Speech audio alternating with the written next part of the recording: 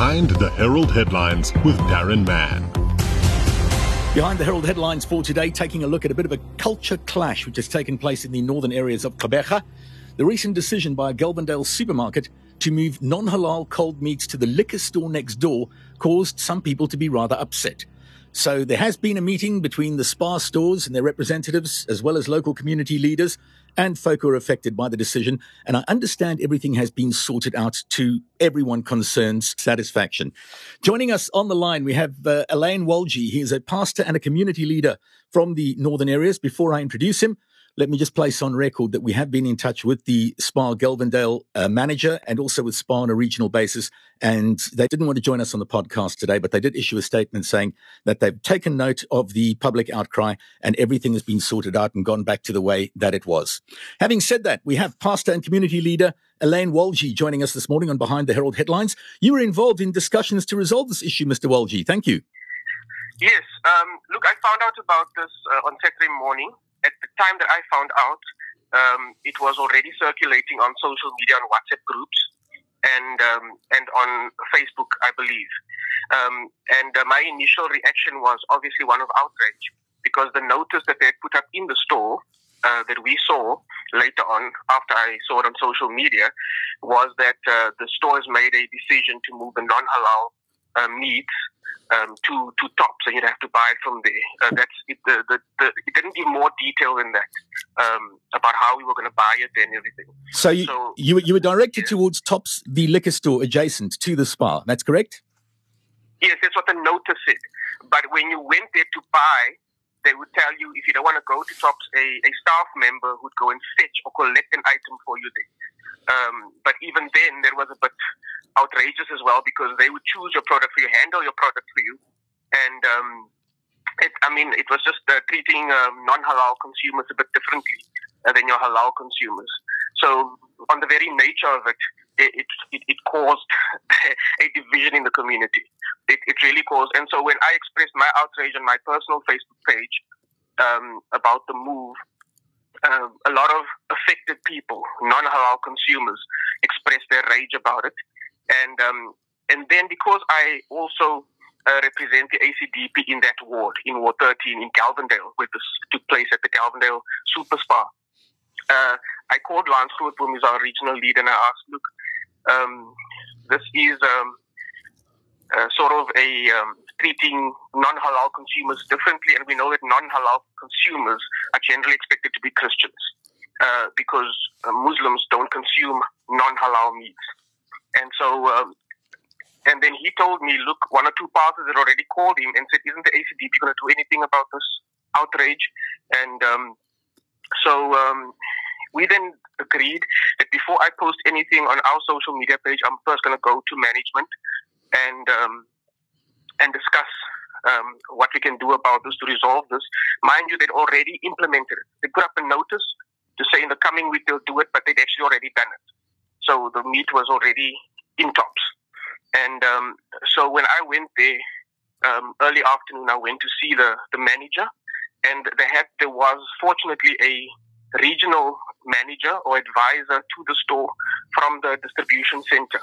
Now, you should know, and people should know, that the store is not owned privately. It doesn't have a private owner anymore, and the manager is only that. The manager is not the owner. The Galvindale Spar falls directly under the distribution center, who now runs it. So they basically own it, the distribution center. So Spar Eastern Cape owns Galvindale Super Spar. So anyway, so when I got there, the manager, who unfortunately in this instance is a Muslim guy, and he was in his position for 3 weeks. And it seems from senior management that he had made the call. But when I was there on Saturday to speak to them, they said that the distribution center made the decision and they are merely implementing it. And both of them initially defended the move to put the meat there. And after much, we spoke about 5-10 minutes. I had my daughter next to me taking a photo of us to show that we are in conversation, that we did try to speak to them. And they defended the decision, and the manager told me this was the way forward. The notice was a bit misleading because the notice said they're waiting for a small fridge to come. And it gave the impression that after a few days, when the small fridge comes, the meat was going to move back into the store. Right. And but the manager confirmed and said, no, that is not correct. Whoever put up the notice didn't put in the correct information. This is going to be the way forward. We're not going to sell non-halal meat in the store anymore. That was the way forward. And yeah, that left us in a bit of a bind, because already on my social media feed after my initial post, people were talking about coming to protest. Pastors were talking about what are we going to do on WhatsApp groups. And yeah, but fortunately for the store and for the store manager, the regional guy who was there, Peter Sevenster, he said, you know what? He can see where we're coming from. He can see how this treats people differently. He can see how this is causing division, because I told them it was a divisive decision. Because when you say non-halal, who are you referring to? You are basically drawing a line between Muslims and Christians. And I'm not doing that. You are doing that with your decision. And so he said, let's keep the talking lines open. Let's keep talking. He'll try and arrange a meeting with senior management on Monday morning. And we exchanged numbers. And an hour or so after I left there, he called me to say there's a meeting set for Monday morning at 11 o'clock at Spa, and they're inviting me to come and have a chat. When I left that meeting at Spa, I went back on the pastors group on WhatsApp that I initially got the information from, and I gave them feedback, and I said there's going to be a meeting on Monday, but the more leaders go to the store and speak to the management, just to show them that a lot of people are unhappy about this move, more people who actually go and see them, the better. And some other leaders also went, and a few other leaders were also then invited by SPA themselves to come to the meeting on Monday. Yeah. The outcry was so big on social media. By the time I got to the manager and the regional advisor that was there, they had already seen on other people's social media pages, and people had attacked the manager personally and blamed him for it. Whereas when I was there, they said to me, it's not him, it's the distribution center. Yeah. But anyway, so this thing was rife on social media, and the outcry was big. And so by the evening, I had a few friends of mine who were also outraged about this, who actually called the store later the Saturday afternoon, and they were told, okay, the meat had now been moved from Tops to the back of the store in the storage area, but it's still not available and visible in the store. So you'd still have to send a staff member to the storage area to go and fetch non-halal meat if you want to buy it. In fact, a few people came onto my social media feed, the comment section, and actually said that they went there to buy, and they were told somebody had to go fetch it for them at the back of the store. That was Saturday evening. By around 7 o'clock, I got a call from he's the director of Tops and of corporate services at the distribution center, Dion Schnittler. And he called me to say they saw the outcry. He was not aware of it, which means somebody lied somewhere. But he said he was not aware of it, of the move. He was at the store on Thursday, and there was no such thing of moving non-halal food to Tops. So the thing must have happened on Friday, that's what he said to me.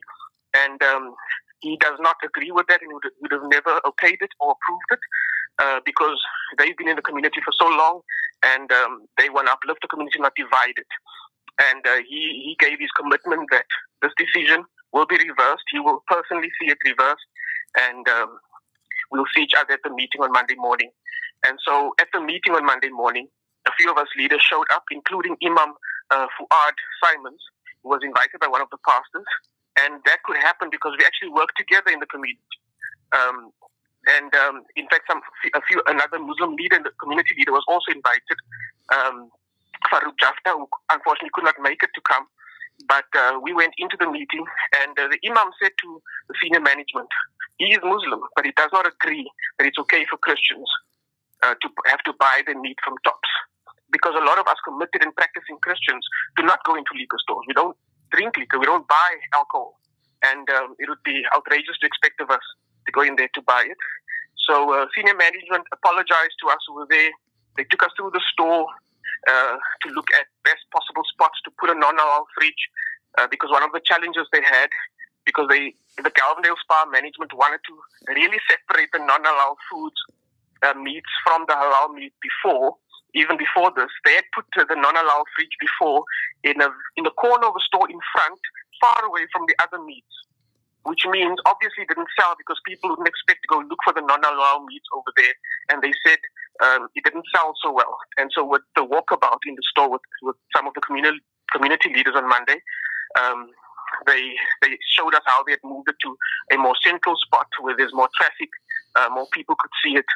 And because the issue is about cross-contamination, contaminating the halal meat when, for example, the example that the manager gave was, if I go and pick an item or product from the non-halal fridge and I pass the halal fridge and I see something else I like or that's cheaper, then customers would generally just drop the halal or the non-halal product in the halal fridge, and he says that contaminates it. Right. But the imam sort of disagreed in our meeting on Monday, including with the senior manager who said there's no contamination that takes place because the products are all vacuum sealed, especially meats. They are vacuum sealed, so because the contamination takes place with blood. If the blood of non-halal foods touches halal food, meat and so on. So the imam was there. He agreed with the senior manager, and so we sort of also agree that is not a train smash. And from our side, we actually asked them, why don't you put somebody around the fridges to monitor this, to make sure that people don't drop stuff from the non-halal fridge in the halal fridge and so on. But the meeting was amicable, and SPAR apologized for the mess. And in fact, to give you a little insight, they did not involve the store manager in that meeting on Monday morning because it seems like the whole thing was on his shoulders. And I'm sure they didn't want a situation where someone gets directly blamed or directly, addressed in the meeting for the mistake. Taking a look at what's happened now subsequent to that meeting, are the meats back on the shelves at Galvindale in the SPAR itself? You happy? Yes, it is. They've moved it back into the store by Sunday afternoon. So it was moved back, and then everything was just confirmed to us Monday morning by the senior management, and they've committed to that they support the community and everyone in the community, and they're not going to make any religious distinctions or otherwise, and they don't want to be a cause of division. So I'm happy. I went back on social media, gave update on my meeting on Saturday, the meeting on Monday, and I actually took off my hashtag boycott Galvindale SPAR, and I said I did it in the update, and because that's where I shop actually. My office is in Galvindale, around the corner from SuperSPAR. I actually buy my everyday bread there. So if I just need a loaf of bread, I don't even go to the house shop close to our house. I just get it at Galvindale SPAR because I drive there or pass there to my office and from my office, and I work in Galvindale as a pastor daily. Pastor, now it does seem to me that this has turned out to be a rather good news kind of story, because it's a lesson in tolerance and people negotiating with each other rather than turning to boycotts and possibly even violence, as we sometimes do in this country. Yes. Look, when the news went out, unfortunately, people who were affected by the notice, people who are not Muslim, felt personally discriminated against, and they got angry. And people on social media in the comments